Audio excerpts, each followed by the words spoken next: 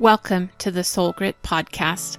I'm Ann Taylor McNeese, and I'm a licensed marriage and family therapist. I also love Jesus, and I'm passionate about all things gospel and therapy. I created Soul Grit to be at the intersection of mental health and Christian faith. Christ followers need a place to ask questions and get answers about mental health. Join me as we dive into real stories and real questions from people who want to honor God with their hearts, souls, and minds.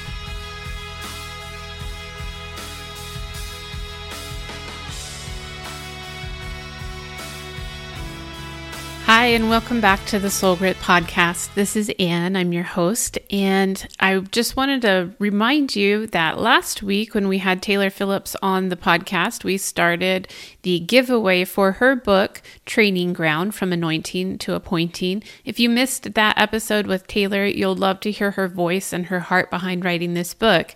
But it was really cool that she gave us 2 signed copies that we're going to be doing our very first ever giveaway on the Soul Grit Podcast. So you still have your opportunity to do that by going to your podcast player of choice, wherever you're listening to this right now. Do a rating and review for me and send me a screenshot or a picture of your review. Even if it's not a 5-star review, I still want to see it and know that you're listening. So go ahead and send that to me at info@soulgritresources.com or DM it to me on Instagram at soulgritresources, or if you can find me on Facebook too, that's fine. Send me your review and I will enter you into this giveaway, and I'm going to be announcing the winner on February 1st. That's next Tuesday, so make sure you get your entry in by January 31st. The announcement will be in a live video on Instagram, so I hope you can join me there as well. If you'd like a bonus entry into this giveaway and make sure you have the best shot of winning one of these 2 signed copies of Training Ground, you can also go on your whatever social media you use the most, pick an episode of the Soul Grit Podcast that you love, tag a friend that you think would like to hear it, and make sure you tag me too so that I see it. And that will give you a bonus entry into the giveaway. So I can't wait to see who wins and see who's going to get the treat of reading Taylor's book next. So for today, we're starting a little tiny mini series about medication, because this is one of the questions that gets brought up quite a bit for me as a Christian therapist. So I'm going to be sharing a little bit about psych medications and why we take them and how Christians could think about them. I'll share about my own experience taking medication.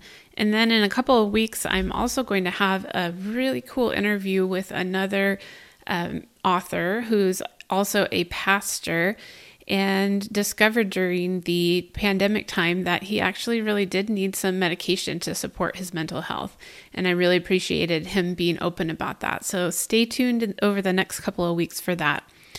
So for today, let's talk a little bit about medication. Some of this content will be taken from my blog. This was posted in February of last year, so just about a year ago. And it was titled A Christian Therapist's View on Medication. So I'm going to share some of that content and also add to it from what I've seen over the last year. So here's the question. Why does taking medication for mental health seem to ruffle Christian feathers more than any other kind of pharmaceutical intervention? Are there moral or ethical implications for Christians who choose to use psychotropic or mental health meds? Today, I'm going to be giving a Christian therapist's view on medication, including when and why we should or should not use it. So here's the tiny history of psych meds, and I will be sharing more about psych meds and how they work in a future episode. So psychotropic medications, or psych meds as I'll refer to them, have gone through several distinct phases of development. Modern versions appeared around the middle of the 20th century. Around this time, that doctors and researchers started noticing that there were many more distinct diagnoses besides schizophrenia and depression. Remember, before this time, people could be called hysterical. That was a common diagnosis for women, or you were just labeled as insane. And it was not really known that there were so many different diagnoses and that the brain is doing different things in these different diagnoses. So once those things were discovered, more specific medications helped with each of those emerging disorders. So then in the 1980s, additional research allowed drug makers to target specific receptors in the brain, tailoring the use of the medications even more. Ages ago, when doctors had little explanation of mental disorders and few treatment options, the suppression of symptoms often came with dire consequences. Complete suppression of the personality and emotions were one of the many consequences. This is when you see things like frontal lobotomies, where people basically just had a surgery to turn off their frontal lobe so that they didn't have to deal with the mental health issues that were plaguing them. Other individuals were simply sent away or locked up when their symptoms and functioning were unmanageable to their families. That's where you see a lot of asylums or mental institutions. It was actually an official title to call a building a lunatic asylum in the 1800s. We wouldn't use those terms now. And as we've come to understand common mental health issues more and more, we've also come a long way with treatments, including the various modalities of therapy and medication. So, what's the purpose of medication? Today, medication serves to alleviate or lessen symptoms that prevent proper functioning for individuals with specific diagnoses. These symptoms are both biological and behavioral. Unlike purely physical disorders whose symptoms affect primarily the body, mental disorders cause a change in the behavior of the individual. Although the cause is still biological, it cannot be seen so much in the physical changes. The individual presents with quasi-physical symptoms such as crying spells, fatigue, or unexplained aches and pains, but the rest we see in the behavior, such as changes in eating and sleeping patterns, lack of motivation, difficulty concentrating, or social withdrawal.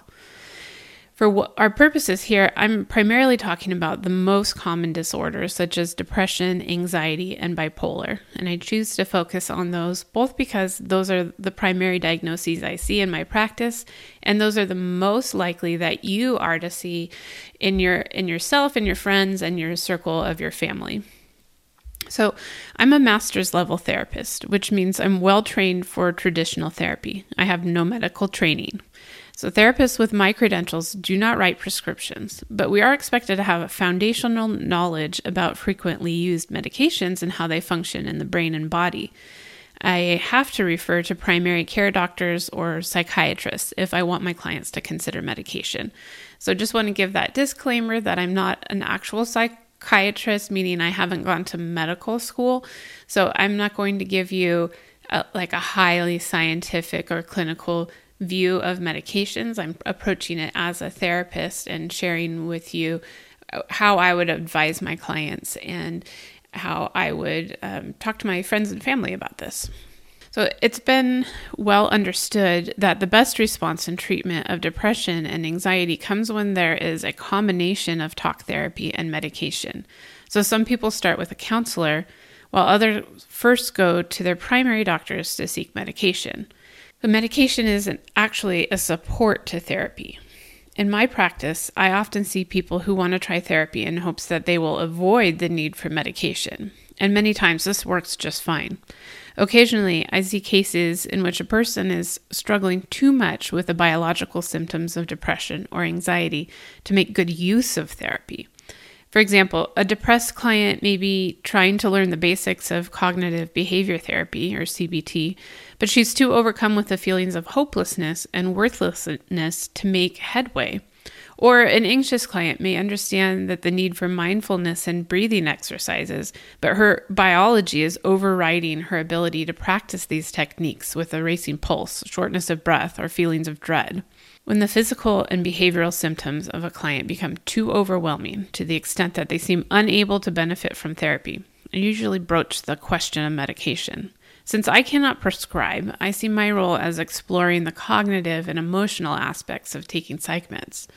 I also do a lot of psychoeducation about neurotransmitters and how the medication works, since physicians do not always take the time to do that.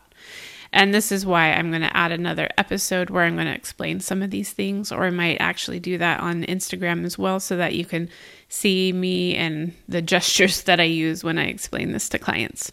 So here's the bottom line for most clients. If you tried therapy for a while, like 2 to 3 months of regular sessions, and you're feeling the same or worse, you need to talk to a doctor. And of course, some people know they need medication right away to manage symptoms that are preventing them from living their lives. In that case, medication would be starting simultaneously or even before starting therapy. So when is medication a bad idea? There are a few occasions for which I would not recommend medication. First, if the symptoms haven't been happening for very long, or if therapy is getting a really good response. Sometimes medication helps people get through difficult seasons, say a death of a loved one, or a divorce, or a tough medical battle. In general, these types of situational depression, bereavement, or anxiety would be better served with the support of therapy, but not always. A second reason I would not recommend medication is that some people want to take a pill as a way to numb pain instead of working through it. If you're planning to take medicine until the pain goes away and never seek counseling, it's probably not a good idea. Again, the best response is seen from people who couple medication with talk therapy. Some people have other biological reasons they should not take medication. It may be another medical condition or pregnancy, although there are several medications that experts consider safe during pregnancy. Others have tried several medications and either don't get the desired response or else they suffer adverse side effects. Occasionally, these last people may be good candidates for other techniques such as electroconvulsive therapy, ECT, or transcranial magnetic stimulation, TMS. And don't forget, there is an episode of the Soul Grit podcast about TMS, and I'll link to that in the show notes. One uses electricity, the other uses magnets, and both are safe, effective, and non-invasive for people who are treatment resistant to medication. And no, it's not like the horror movies where you've seen the shock treatment. It's a lot more delicate and focused at this point. So let's talk about Jesus' heart for healing. My concern for Christians is that there's a stigma in our churches about the use of medication for psychiatric conditions. Unlike diseases such as diabetes or cancer, mental health issues hit us the hardest in our minds and emotions. Christians tend to think of these as the domains of the spirit, whereas the physical body is separate.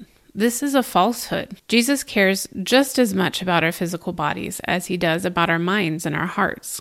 He proves this with his miracles in the Gospels.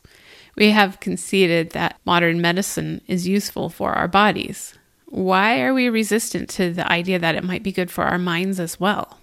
When Jesus heals a body and makes it strong for its purposes on earth, we praise him. Our minds and hearts are equally essential to our purpose, and he is interested in healing them. But he may not always choose supernatural means. By all means, you should probably pray more. I know I should. But I will also take my meds when I need them. One mission of Soul Grit Resources is reducing stigma that prevents Christians from having access to good mental health care. I want Christians to consider that God may use medication and therapy to heal his children. So how can Christians make decisions about medication? If you're considering whether medication may be for you, or talking about it with clients for my therapist friends, there are a few steps I think you can take. First, learn about how the medications work and how your brain could respond. And again, I'm going to provide more resources about this in the future. There are a lot of helpful YouTube videos about this, so don't let side effect warnings put you off. The cold medicine and vaccines you take also have these.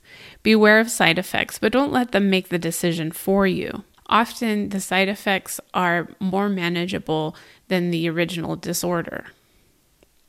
Second, seek wise counsel. That's the Christianese way of saying, ask people you trust.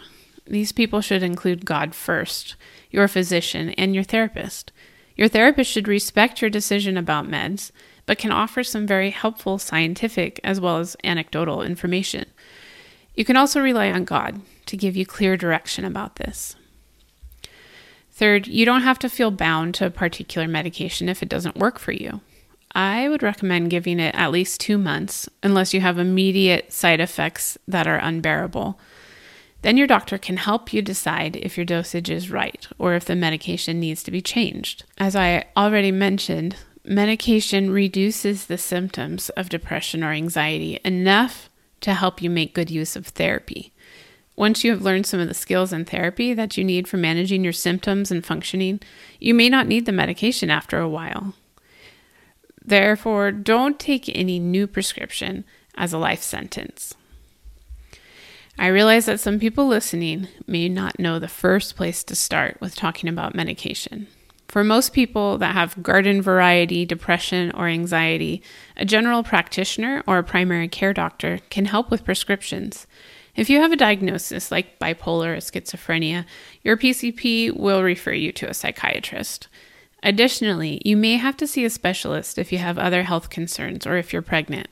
You can ask your therapist all these questions, and she will point you towards your doctor after providing some psychoeducation.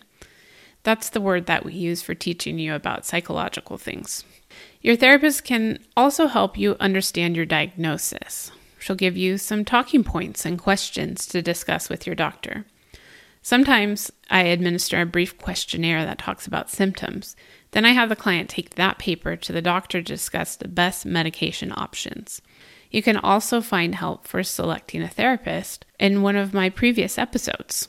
Only God can show you if medication is the right choice for you. However, when you ask Him, it's wise to be open to the idea that nothing is unclean, including medicine. You can help hurting people get the help they need by using your own experiences with mental health and medication. Talk about them openly. In fact, that's what I'm going to do next week. Thanks for being here with me today on the Soul Grit podcast. I just wanted to give you a reminder that you can sign up to receive weekly emails from me by going to soulgritresources.com. I promise not to spam you, and I also promise to make you aware of valuable new resources such as podcast episodes, blogs, and more. Let's be friends.